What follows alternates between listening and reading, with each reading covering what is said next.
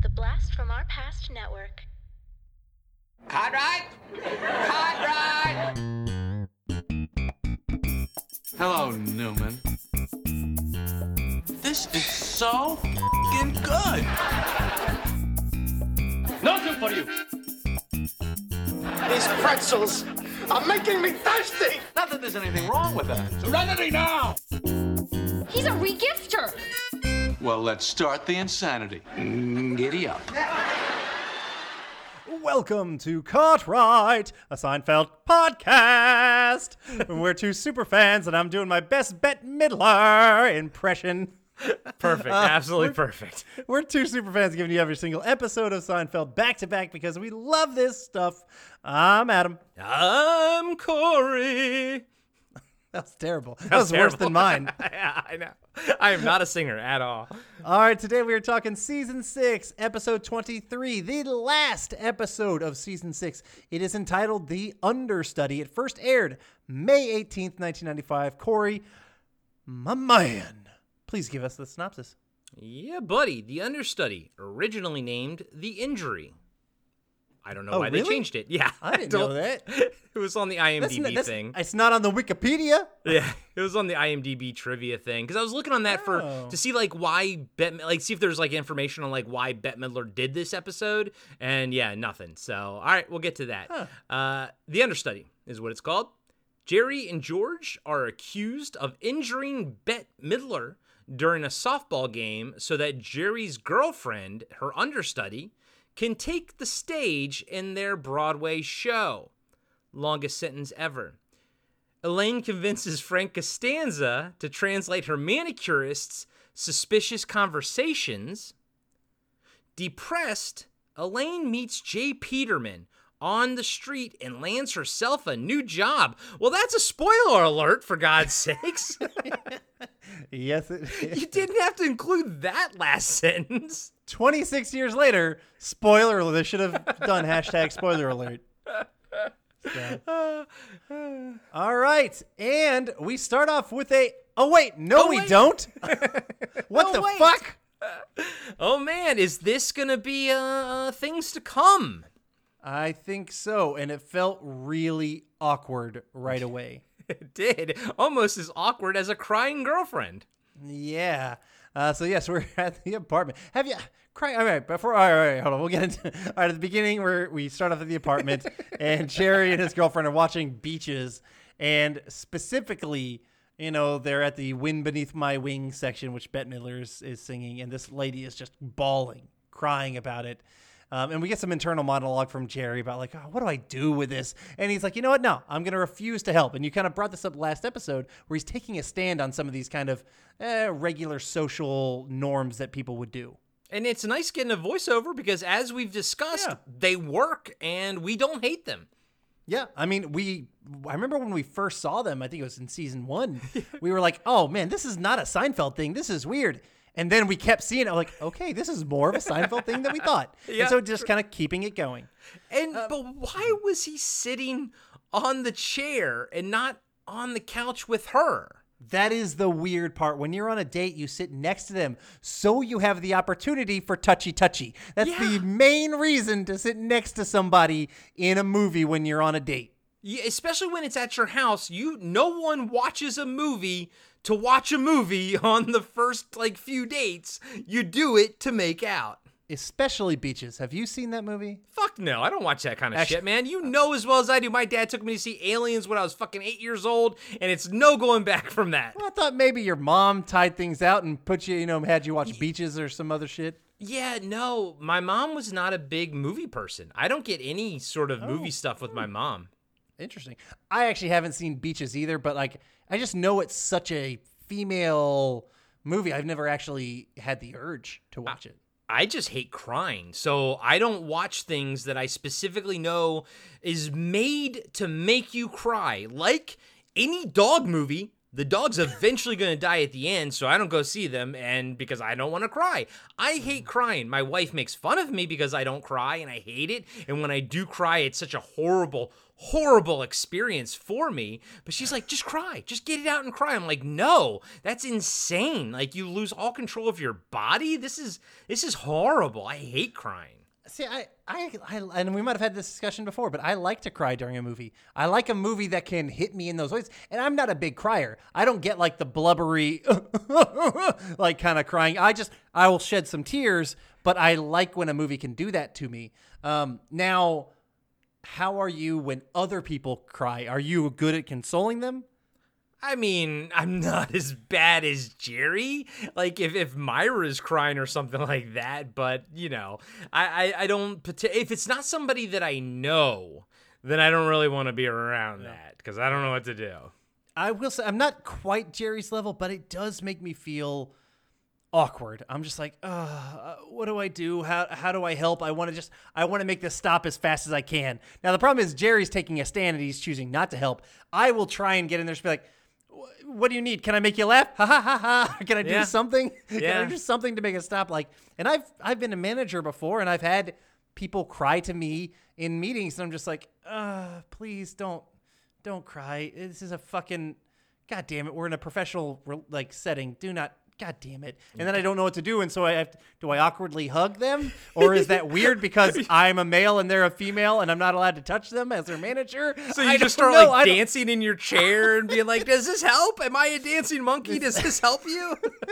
Yeah. You are, dude. Honestly, this discussion from you is a very Larry David sort of thing. And yeah. So I connected kind of with that scene. You're a psychopath. No, fuck you. No. I connected with that scene a little bit.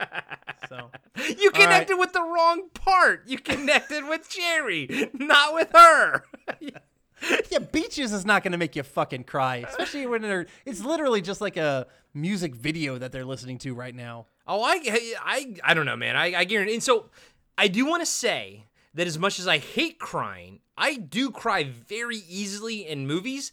I get into the film and everything like that, and it's usually more like if something sweet happens or whatever.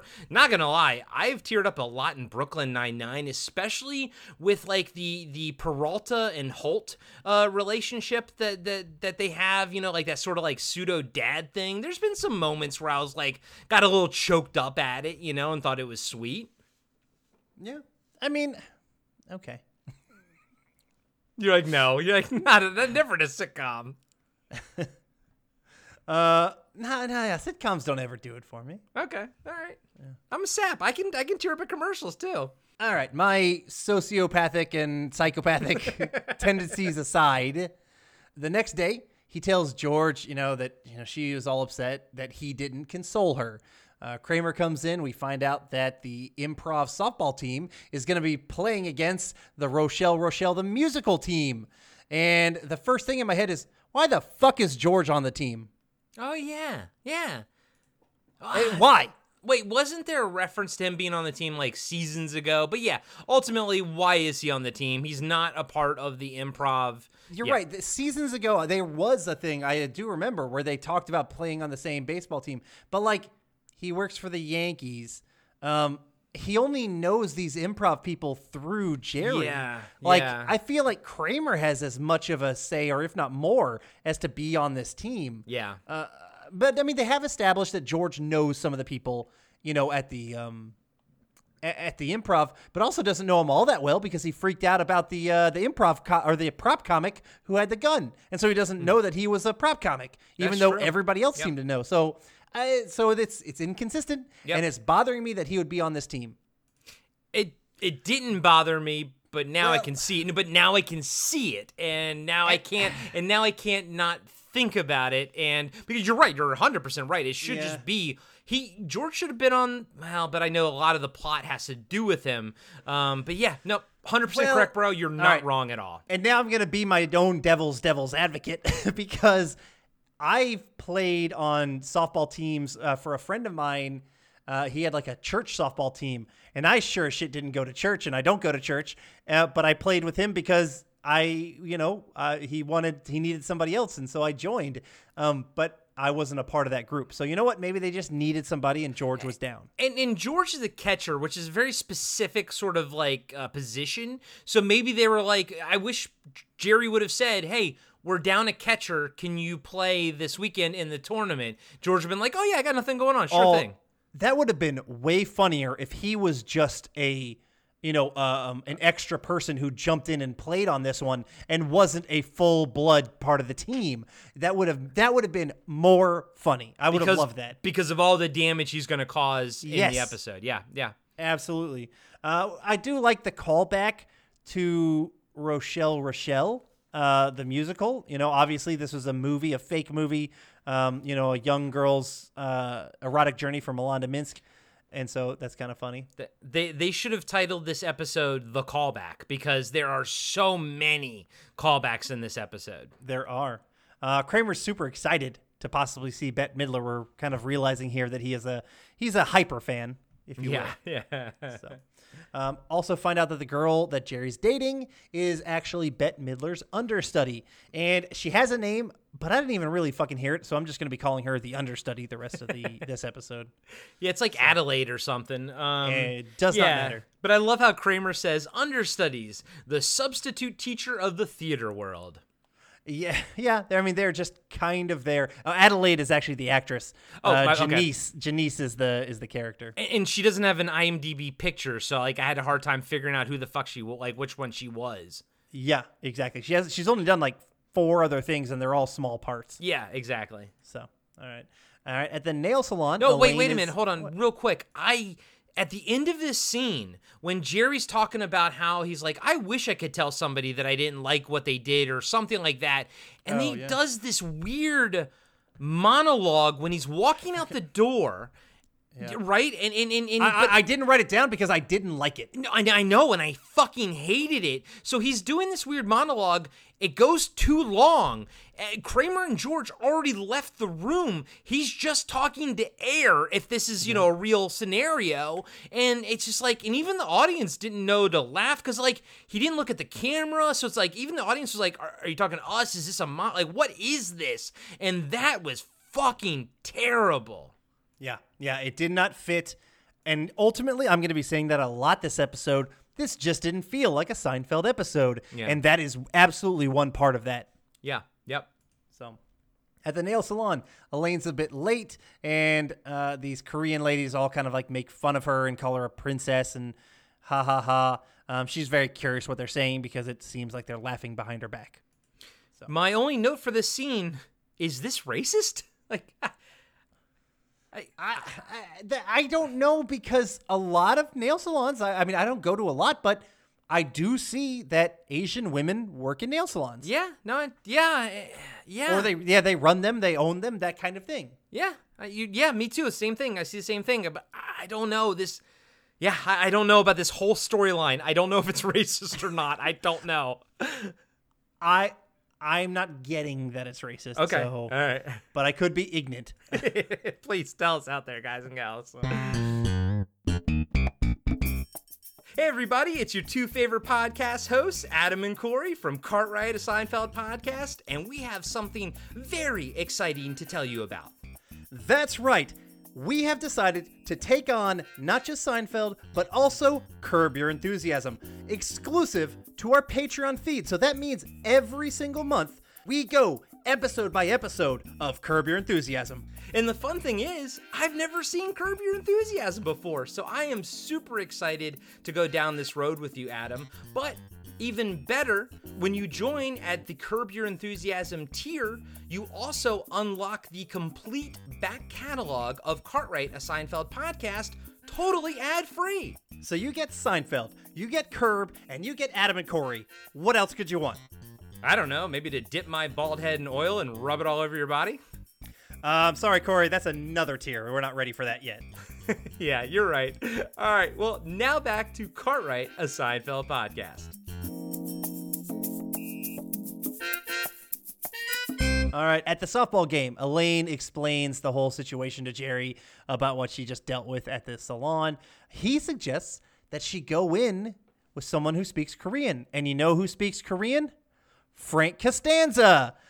We know he was actually in the Korean War from previously, where he was a chef. No, that's going to come later. Well, fine, it'll come fucking later. We know that he is in the Korean But we know it, yeah. Well, they set it up that he apparently did a lot of business there. So there we go. He was selling like religious Little trinkets Jesus things. or something. For a Jewish family, it's kind of funny. Yeah, that's actually pretty fucking funny. Yeah. But also shows like, they're not all that religious. Like they're like, the hit the major shit, but they're not like super intense. I mean, because obviously they're not kosher. George isn't kosher. And they're not, they're not super devout with a lot of their stuff. Yeah, and a lot of references to Reverend Sung Young Moon in this episode, and I didn't know who he was, but I knew the name. Like I recognized the name, but I didn't know who the fuck he was. Like, sometimes it's just You're right.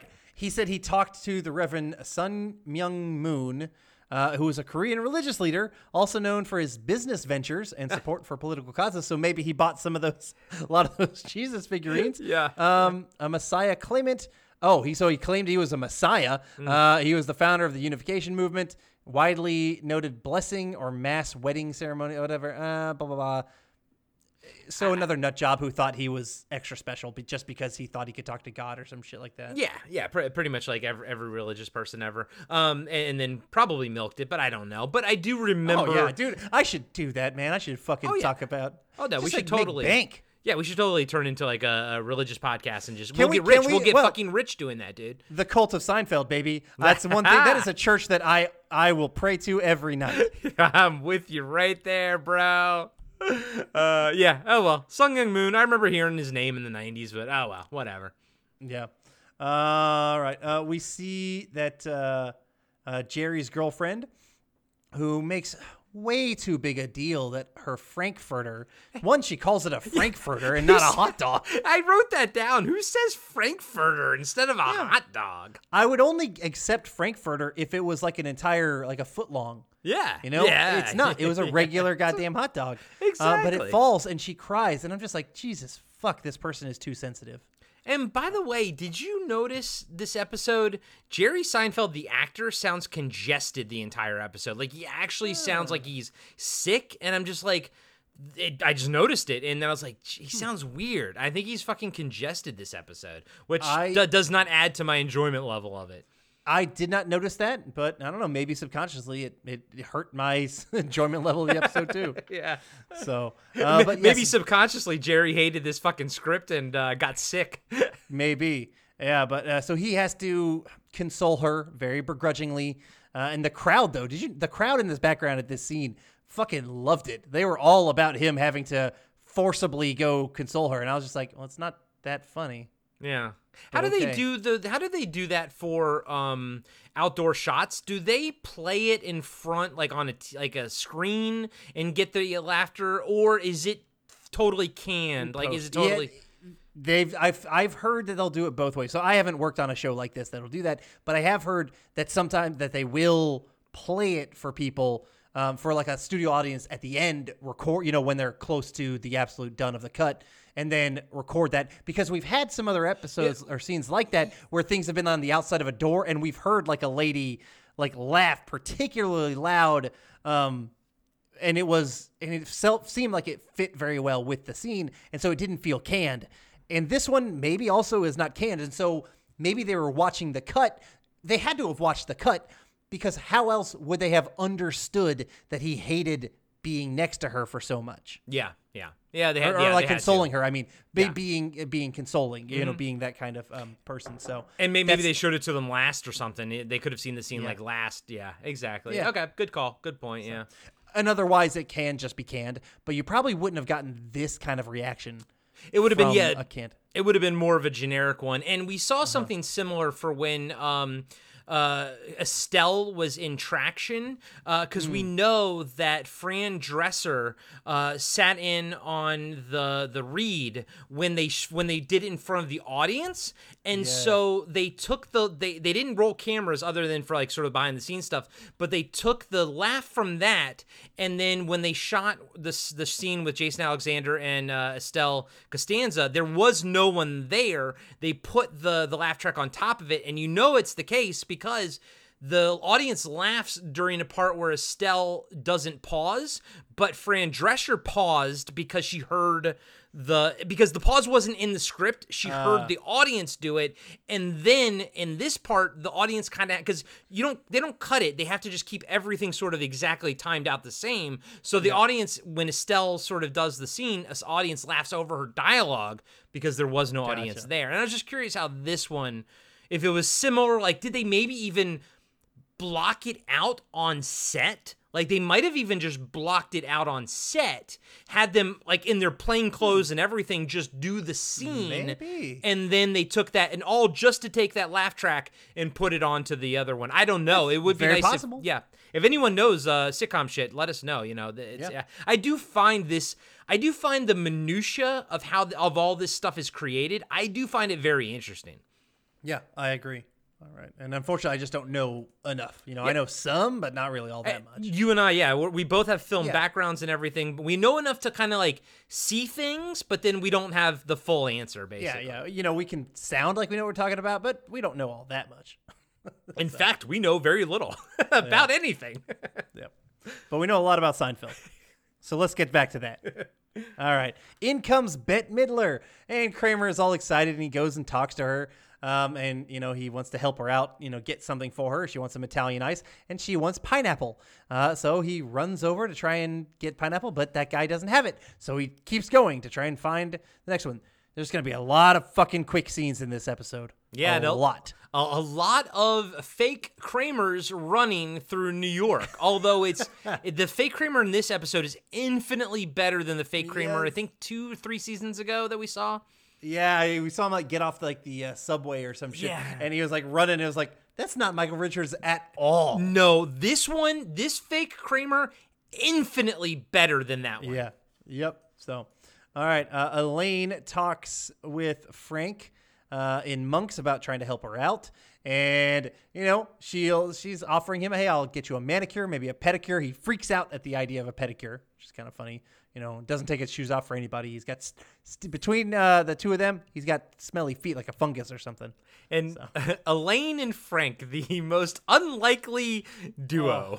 They make for one of my absolute favorite scenes. Yes. And I think everybody loves this one. This is one of just the best moments in Seinfeld is, you know, you want a piece of me? Yeah. Like, yeah. you got it! I can't wait for that. And I would almost say that the outtakes of that scene are now Oh more my famous. God. It's because, like, with social media, people love showing those outtakes, and I've seen them now probably more than I've seen the scene itself, and it's almost just as famous. And that might be in, like, the you know, some of the ending highlights that we're going to get right before the finale. Yeah. I think that's where we'll see that. And yes, like those, Frank just fucks it up so much that it's hilarious. Great. It's great. And Elaine, I think Elaine's the one that laughs a lot because apparently Julia Louis-Dreyfus, she laughed a lot on set. And sometimes you would even see behind the scenes, Michael Richards would get a little bit annoyed at her sometimes. I think famously the scene where he electrocutes himself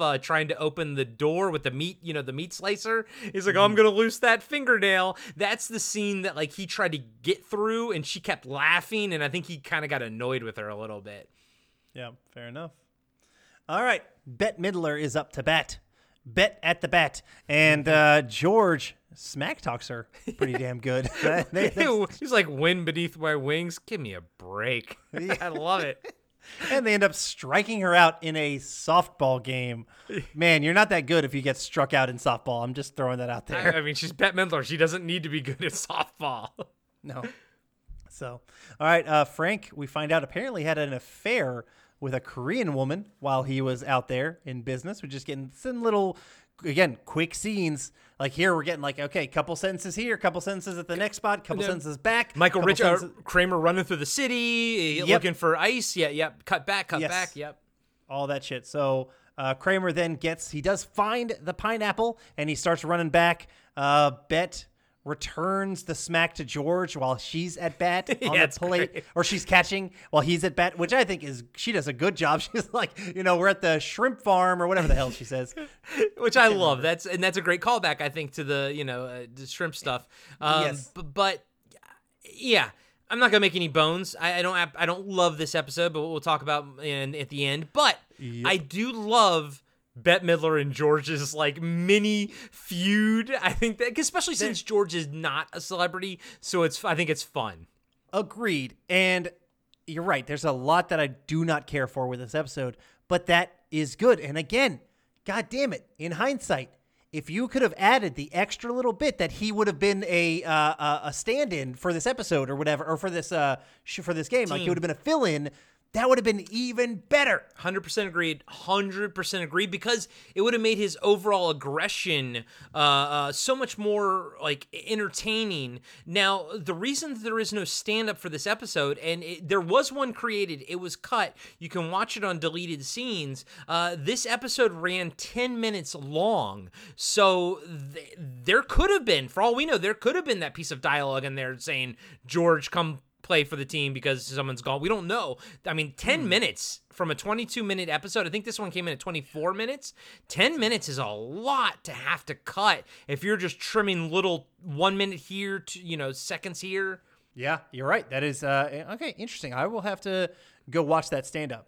Yeah. So, all right. While Kramer is running in with the pineapple that he got, the pineapple Italian ice he got for Bette, George crushes the ball, and he's running through, he's kind of stumpy little running, but he's actually running pretty quick. So they get and I'm not gonna lie, I love the way Bette Midler made, like, how she made her broken body on the fence, like with her, she kind of put her leg back, like she actually tried to make it look like she was broken. It was funny. That was a good gag. George is running, obviously, yes, as you already spoiled, running for the inside the park home run, and he plows over the catcher, Bette Midler, who's crowding the plate, which in my opinion is her fault for crowding the plate. But yes, he trucks her over, and yeah, she fucking like flops, like, just dead body style ragdoll towards the fence, and she's just kind of there. So it's great. Yeah, we do hear Larry David's voice. Oh my God, Bette's hurt. I don't know if you noticed that one. No, I didn't. But I did notice one of Bette's team members was Michael McDonald from Mad TV. I saw that in the credits, but I didn't see him for some reason. He was just right here when they go get George, like just really, really quick, barely could see him. You see his crazy baby blue eyes for like one split second. Yeah. But Mad TV was never a show that I really watched, but I know he was kind of like a standout person on that show. He was probably whoa. Adam just took a drink and I saw that. It was like a movie. He was just like, whoa, so punched him. I just finished a bottle that I had before, and it was delicious. And so I just did a neck pour of another bottle that I quite like, but I just took the first sip, and I was just like, ugh, it didn't taste what I was expecting, because I just had the Maker's Mark 101 in my mouth, and then now I'm switching to 1792 small batch, and I was like, the fuck is that? It looked like you got punched by a ghost. I'm sorry. So, anyway, yeah. Michael McDonald, not the singer from the Doobie Brothers. But, right. Yeah, but that guy from Mad TV is very funny. All right.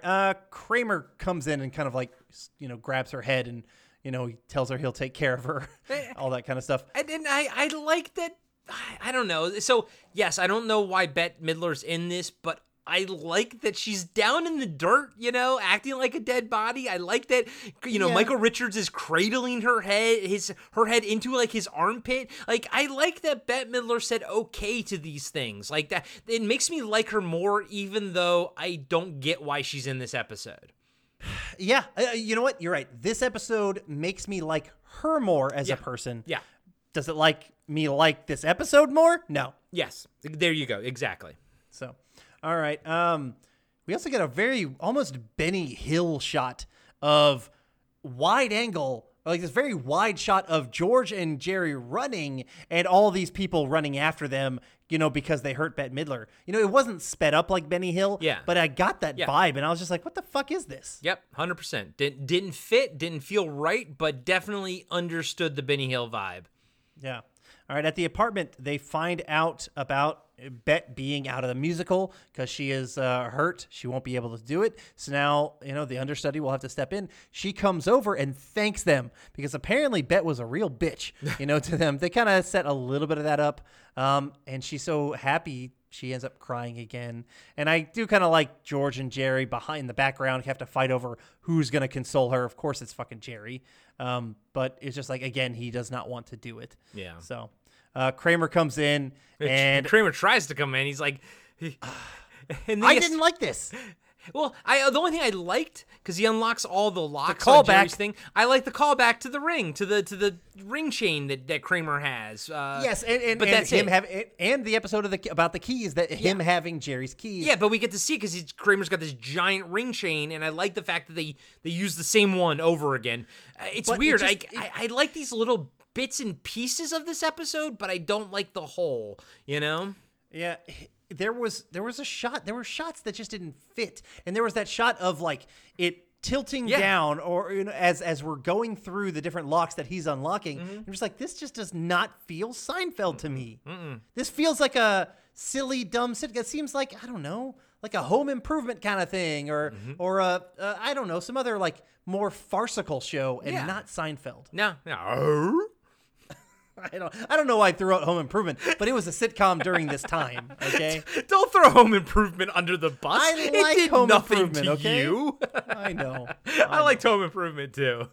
Yeah. So, all right, but yes, Kramer comes in, and he angrily yells at all three of them for hurting Bet, basically. And he gets a cheer from the audience.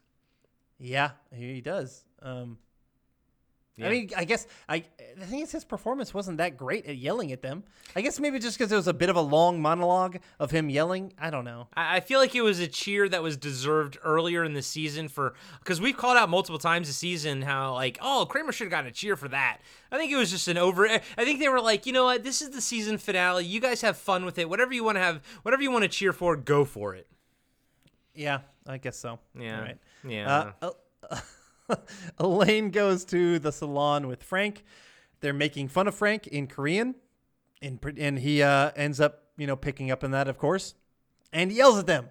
Someone from the back recognizes the voice, and then she starts telling the story of this affair she had back in Korea, and immediately I thought to myself, why am I hearing her side of the story? I do kind of wish they would have had some more editing here where she would have been like, "Oh, that's familiar," and then instead of them diving right into her backstory, which solidifies she's talking about Frank, cut back and forth, cut back to Frank talking, and then back to her. I don't know. It's just maybe me being nitpicky, but like I didn't need all of her validation. Her saying I recognize that voice is all the validation we need. Yeah, the only part I would want to keep is when she says like the way he talks, like how he talks, like it's a very abrupt way. And I was like, oh yeah, you're right. Actually, Jerry Stiller does talk with this like weird abrupt ending. But other than that, it wasn't that big of a deal. It's just me being nitpicky. It wasn't bad scene. No, I think you're right because I'm sitting there and the way the scene plays out, another lady has to come in and say, this guy doesn't want to take off his shoes either, and that's what kind of gets her out there. I think that this scene was plotted and blocked out totally wrong. I think it was scripted totally wrong, and that was my feeling going into this, and you really just kind of said how I think it would be better. Make it quick. Yeah. Make it fucking quick. And then, I recognize that voice. And then cut to her coming out later. And that would have been just as fine. Because also, I got nothing wrong with her. I want to see Frank. I don't want to see her talk about Frank. I want to see Frank talk. If anything, just like with the Korean episode that we're going to get later, show us a flashback maybe or something, which is funny. Give Frank, like a wig. And I love that kind of shit, when they don't try to, you don't do anything else but give like an old actor a wig or something. It'd be funny, but like I didn't want to see her talk about Frank Costanza. I want to see Frank Costanza. Yes, I do want to call her out. Her name is Amy Hill, and she is an awesome character actor. Yeah. I can guarantee everyone has seen her before. She has nearly 200 credits. She's great. And she's not bad. It's just the way that you're right, the way they blocked it out didn't work. If anything, I would wish we saw her have a better role than this because, yeah, dude, I recognize her. I love her anytime she pops up. I'm like, oh, yeah, it's her from Seinfeld. I love her. I just wish she had more to do this episode. Yep, I agree. Elaine ends up getting kicked out of the salon. She's kind of, whatever, sad about that because they do such great nails. That's her only reasoning. Then the woman comes from the back and sees Frank, and, they're kind of reunited. Obviously, the woman he had an affair with. Kramer, we see he dotes over Bet at the hospital, acting like her personal assistant kind of thing.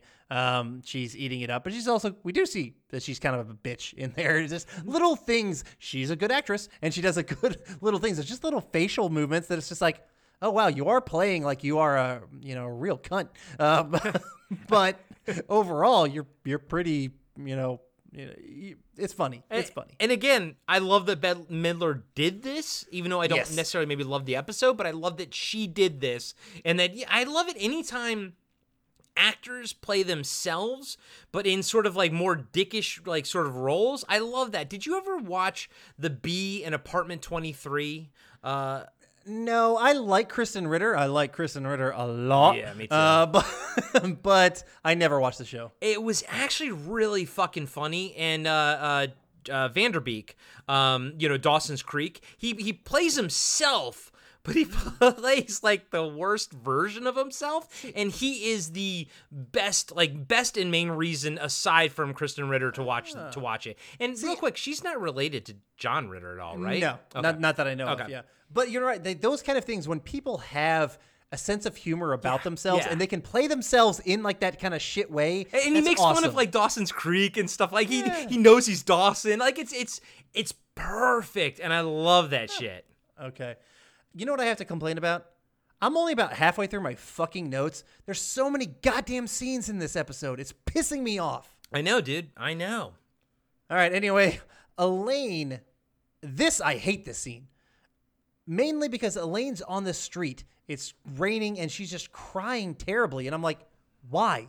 Over a fucking nail salon? Like, you should be stronger than that, Elaine. This doesn't make any sense. You got kicked out of a fucking nail salon. There's a bajillion in New York City. And she's just like so distraught, which she actually didn't even seem all that distraught earlier. She was just upset because it was the best one. And then now she's just crying like incessantly. And it's raining, but she ends up running into Jay Peterman. Yay. We know he's going to become a bigger person. So it's kind of like, okay, we're gaining a Jay Peterman. That's kind of okay. But like, I just felt Elaine was really, really worthless in this scene. Or like just in general, like her character was kind of pathetic. I completely agree. I did not like the way Elaine was treated in this episode at all. And if anything, I mean, fucking pepper in throughout the season that Elaine loves this manicurist place. Give us something earlier in the season to set this up. But this has no setup whatsoever other than Jerry's girlfriend cries. So now Elaine has to cry. That's the tie-in. It's fucking terrible. It fucking sucks. Although, I mean, I love seeing Jay Peterman, don't get me wrong, and everything. I love that, but they're doing Elaine dirty here, to be honest with you. Yeah, so. I want to see. I love the Elaine that fucking stabs guys in the forehead. Yes! For saying, you know what I mean? Like that's the Elaine that I fucking want. The one who stands up to Poppy. Yeah. The one who will fight Frank Costanza coming up. Yeah. That's my Elaine. Yeah, dude. So like Elaine walking like down the street in the rain because of a fucking manicurist. Like I don't know, man. Like you said, she's stronger than that. I think they're betraying her character in that regard. Yeah. Absolutely. Hey everybody, Corey here. I just wanted to let you know that we'll be right back after these short messages. Hey everybody, welcome to Talking Back, the podcast where we like to chat about past achievements in movies, comics, video games, and more. I'm your host Tim, and with me today in studio is co-host Dean. Hey, Tim. Dean, huh? This isn't a full episode. This is actually just an ad. All we have to do is tell everyone that our podcasts come out on Mondays, and they can find us on their favorite podcatcher. If they're into movies, comics, or video games, they should definitely check us out. Oh, Well then, thanks everybody for listening, and we'll catch you next time. Talking Back.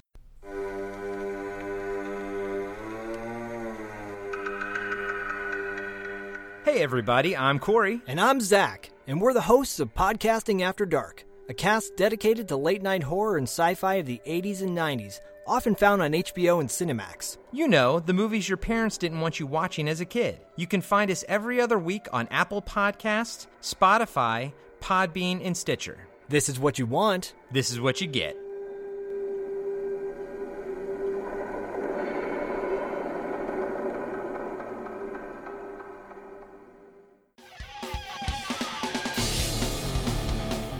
Have you been wondering where's the beef? Well, on our podcast, Throwback Trivia Takedown, you might just find that out, as well as some other things about the 70s, 80s, and 90s.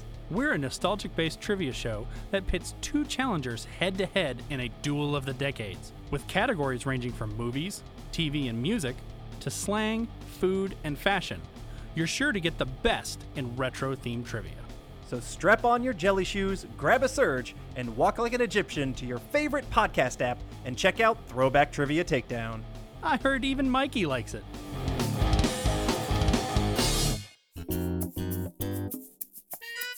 All right, another scene that I ultimately don't end up enjoying.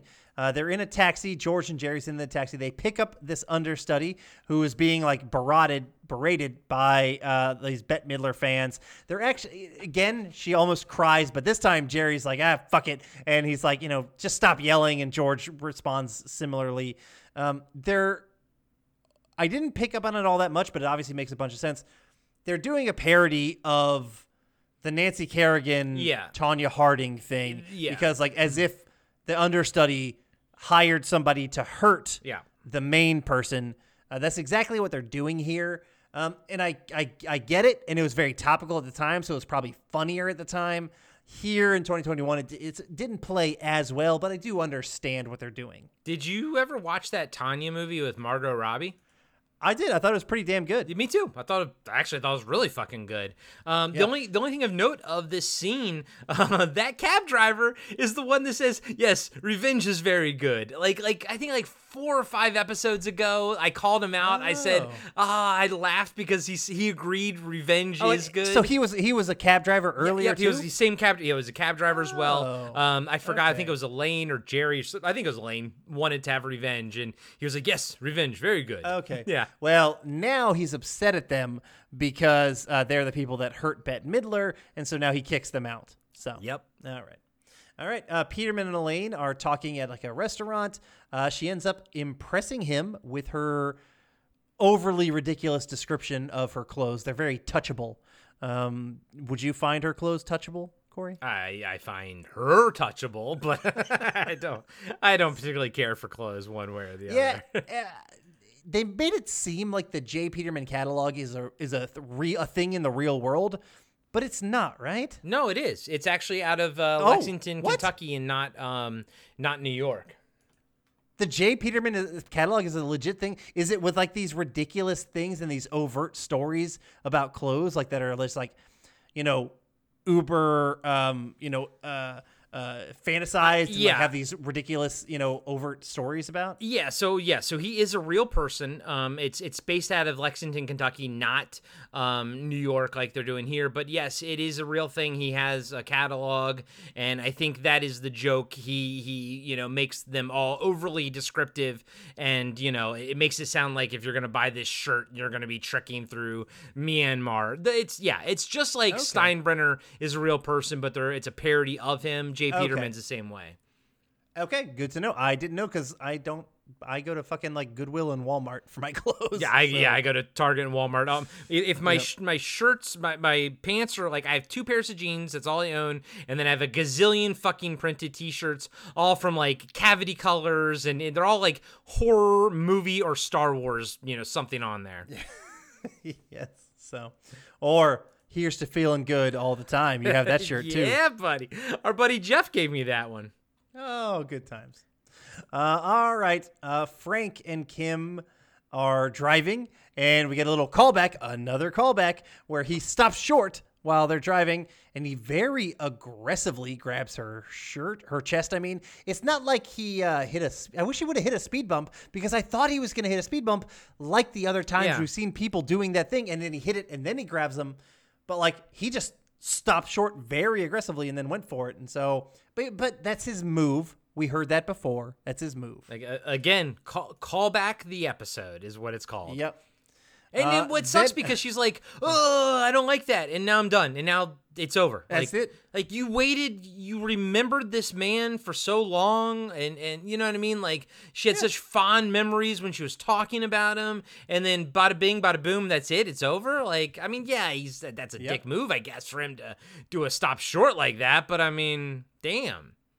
Yeah, I mean, I get it, but like, it doesn't do us justice. Yeah. You know, I get in the real world, someone grabs your boob that you're not ready for it. Right. Sure, you're fucking done with them. Cross the line. But as an audience member, that we were set up and ended so fucking quickly with her that it's just like, oh wow, that really was completely unnecessary now. Yeah. Yeah, exactly. So, all right, then we get another callback fucking city. This one calling back to Fusilli Jerry, where Kramer this time makes macaroni Midler. I like that. It's fine. It's fine. Sure. And she sings a little bit from the Rochelle show. And then we see Jerry and George in the understudy want to come and apologize, but Kramer refuses to let them in. So they head out to go try and grab security so they can come in and set some things straight. But Kramer wants to take her to somewhere only he knows no one will get her. And so he basically kidnaps her. Yeah. Yeah. And did you notice the wallpaper in that hospital was just unbelievably atrocious? I got nothing else to add to the scene. It's not a great scene. So. No, it's and then like them taking her out. It's like a Godfather callback or something. But I didn't really care. No. Elaine, we see then apparently invited the Korean women from the salon to the Rochelle show. We can only assume to get back in their good graces, to get back into the salon. Okay. She also tells Jerry about getting the job and with Jay Peterman and meeting Jay Peterman, that kind of thing. And I love how Jerry gives her the get out sort of push, you know. I love how now it's become such an Elaine thing that when Jerry does it to Elaine now, and it's funny. I remember the crowd really liked that as well. So, all right, Jerry talks with the understudy before the show, says break a leg, all that kind of stuff. Some guy comes in and ends up giving him some shit about the Bette Midler thing, which was, again, unnecessary. I don't really know what the point of that was. But we find out also that the understudy, her grandmother died. She got a letter, and her grandmother's died. But someone who we've seen cry over every little thing is unfazed by this. Yeah. That's kind of fucking weird. That's actors for you, man. They have... Yeah, but it also didn't go anywhere. No, I know. They did nothing with it. It didn't make any fucking sense to even put it in here. I know, and I hate it, but at the same time, I do think it's a very truthful thing about actors. They are hollow shells that only cry on cue and actually have no feelings for people. Yeah. And maybe it's the good actors. She is not one of them. No. So, no. All right. In the audience, everyone is upset that Bette Midler isn't in the show, and the Korean women get mad, and they leave. And so obviously Elaine cries? Question mark?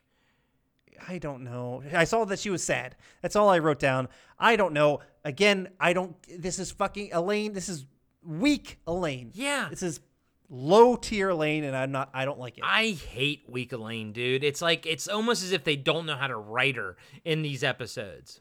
Yep. So the credits start rolling, and we see that the understudy is fucking up a little bit. Her shoelaces are untied, and she starts crying because of it. Tanya Harding. Another Tanya Harding reference. And, part of me is like, how the fuck did she get this far? There's no goddamn way she would have gotten this far, because shit doesn't always go right in live performances. So how did she even become this understudy to Bette Midler? I don't get it. Yeah. She's just she's a punchline to make fun of Tanya Harding Right. I mean, God, what year was that Olympics? I mean, this is 94. Okay, so it's literally right now, like when they're filming. Yeah. Like it's really topical for the time, but not for. I mean, even though we get the reference now, but it just now it's just like now it's all right. When you do something as a reference, where it's just a reference, over time it's going to be gone, and now you're left with nothing because. It's not, this scene wasn't done for a plot of the show. It was done as a zeitgeist reference to what was happening with Tonya Harding. Yeah. And I think that's the wrong way to ever create anything. You don't do it as a reference, because you're going to date it and it's going to be a timely thing where it's not going to be evergreen. And this isn't evergreen because of that.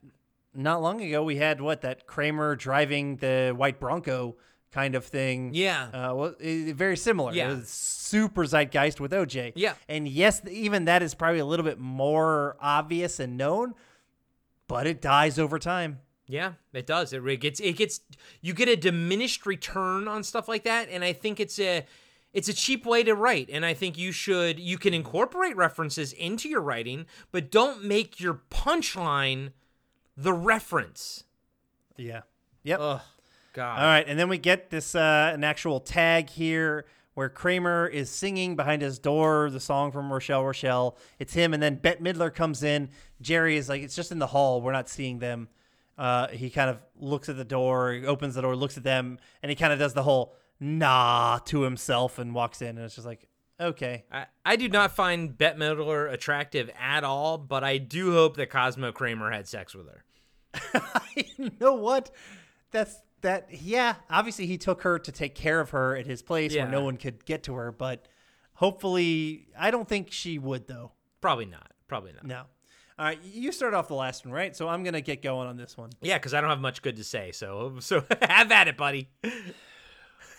This episode was hot fucking garbage. All right, here's my first issue with this episode. Rochelle is a young woman's erotic journey from Milan to Minsk. Young woman. Bette Midler is fantastic, and she can do a lot of things, but play a young woman is not one of them.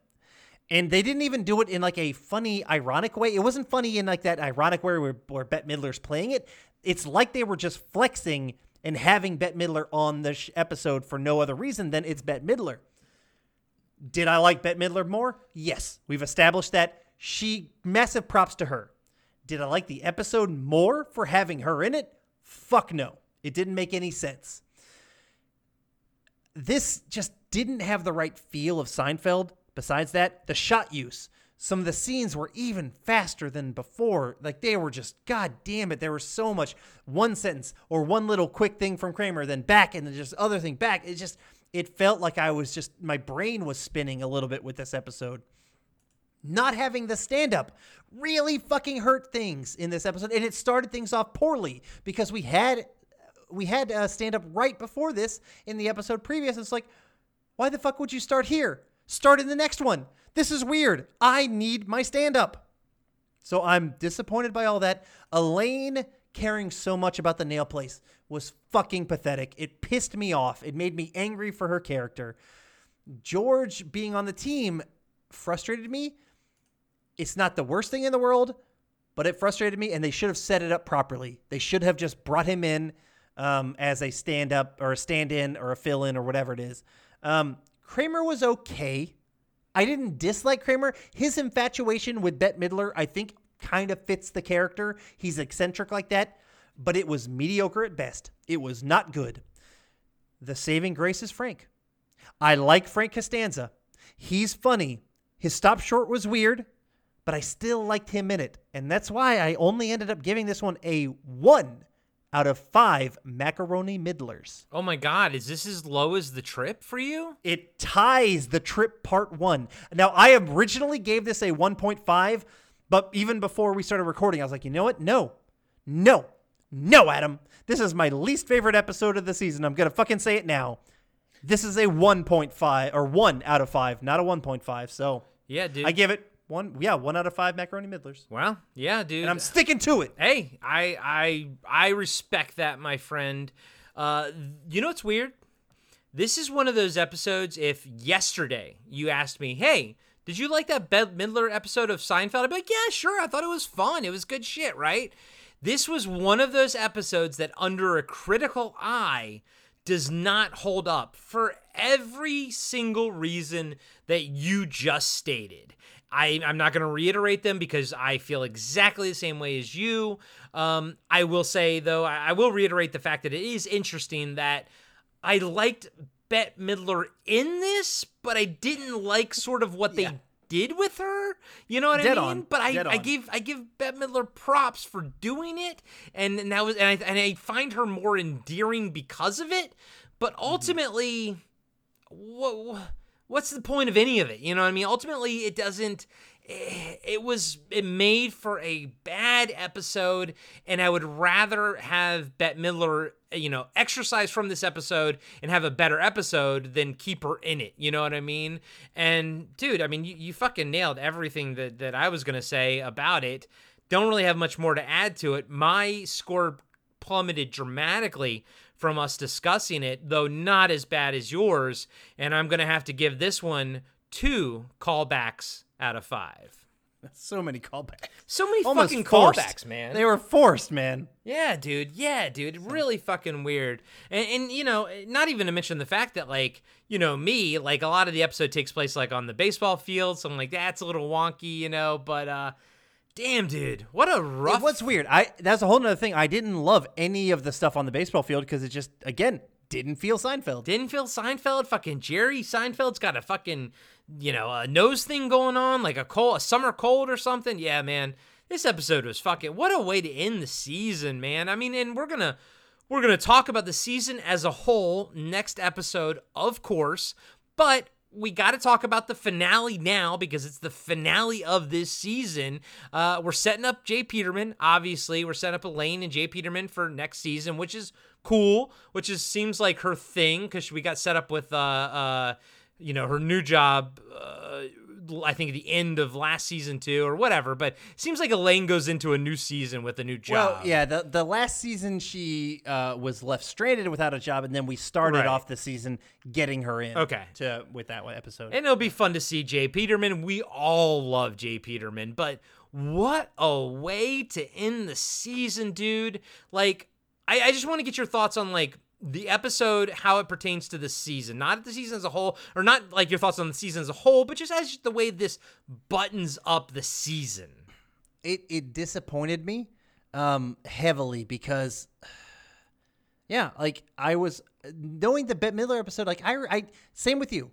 If I thought to myself, oh wow, do you like the Bette Midler episode? Of course, it's the Bette Midler episode. That's pretty good. And then you break it down and you're like, no, that's not good. That's not good. That's bad. Yeah. So yeah. You know what's funny? I think this episode is probably the biggest difference from what I thought it was going to be to what it actually was. Yeah, I'm with you on that. Yeah, but man, what a we've talked about that before with other episodes. I can't remember which one is coming straight to my mind. It might have been The Soup. Or it might have been something else that we were like, I can't remember what it was, but there were some that we were like, oh man, there are some great moments in here that are like classic Seinfeld moments.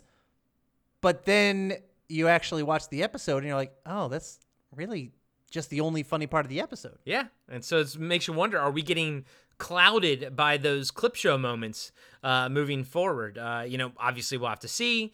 Obviously we'll discuss the season as a whole next week, next episode.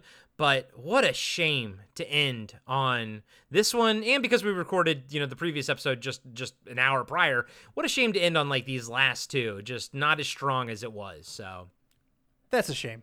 That's a shame. Yeah, that's right. But you know what's never a shame? Action Podcast, or Talking Back, or People Don't Forget. The ones that you and I are not on. Those are fucking great. Those are awesome shows, and we hope you guys check out all the shows in the BFOP network. You want to give some love to People Don't Forget, buddy? We know that y'all love me and Corey, and so you're listening to every episode of Podcasting After Dark, Throwback Trivia Takedown, and Blast from Our Past. We know that because Corey and I are awesome. But, you know, all the other hosts on the shows that are on the Beef Up Network are great hosts as well. So, people don't forget, it is a fantastic little show hosted by Scott Grimes, who is a really cool dude. He also does sports trivia, but he is passionate about his nostalgic loves. He is a big fan of like the early 2000s, late 90s stuff. So if you guys want to get in on the ground level of a podcast, make sure you check out People Don't Forget. And tell us a little bit about Talking Back from our crazy Canadians up north. Yeah, dude. Our brothers from another mother up north, Tim and Dean. Oh, man, they're just cranking out some good shit.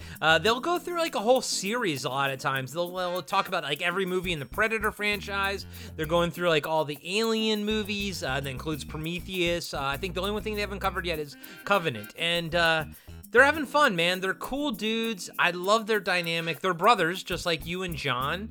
We have a lot of brothers on this network. Action. We got some brothers on that one as well. Yes. Yeah. So and they're Canadian. Also from Canada. Yeah, also from Canada. You know. So check out our Canadian brothers up there up north, man. Talking Back and Action. And if you like action movies, those cats have been around for 3 years now, and they've got this. They're building basically a full list of action movies and like where they rank and everything, and you can actually follow along on this website called Letterboxd, and kind of like follow the list along, and it's kind of a cool interactive way to enjoy the podcast. So please check out both of those.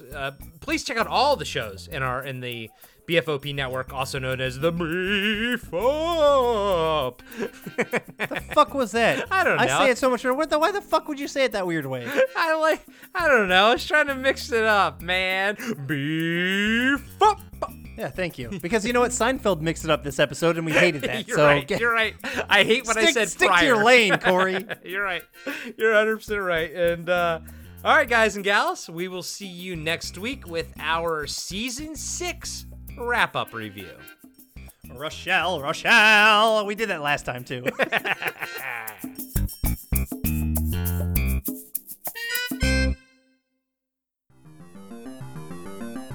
Hello, everybody. I'm Adam. I'm John. And every week we are giving you a blast from our past. We are the podcast that brings you full-on movie breakdowns, TV show reviews, album reviews, top 10s, and more, all from the things of our nostalgic past. So please join us every single week on the Blast from Our Past podcast. You can find us on Spotify, Stitcher, Apple Podcasts. However you listen to podcasts, you can find us, and we would love to have you take a trip with us to the land of nostalgia.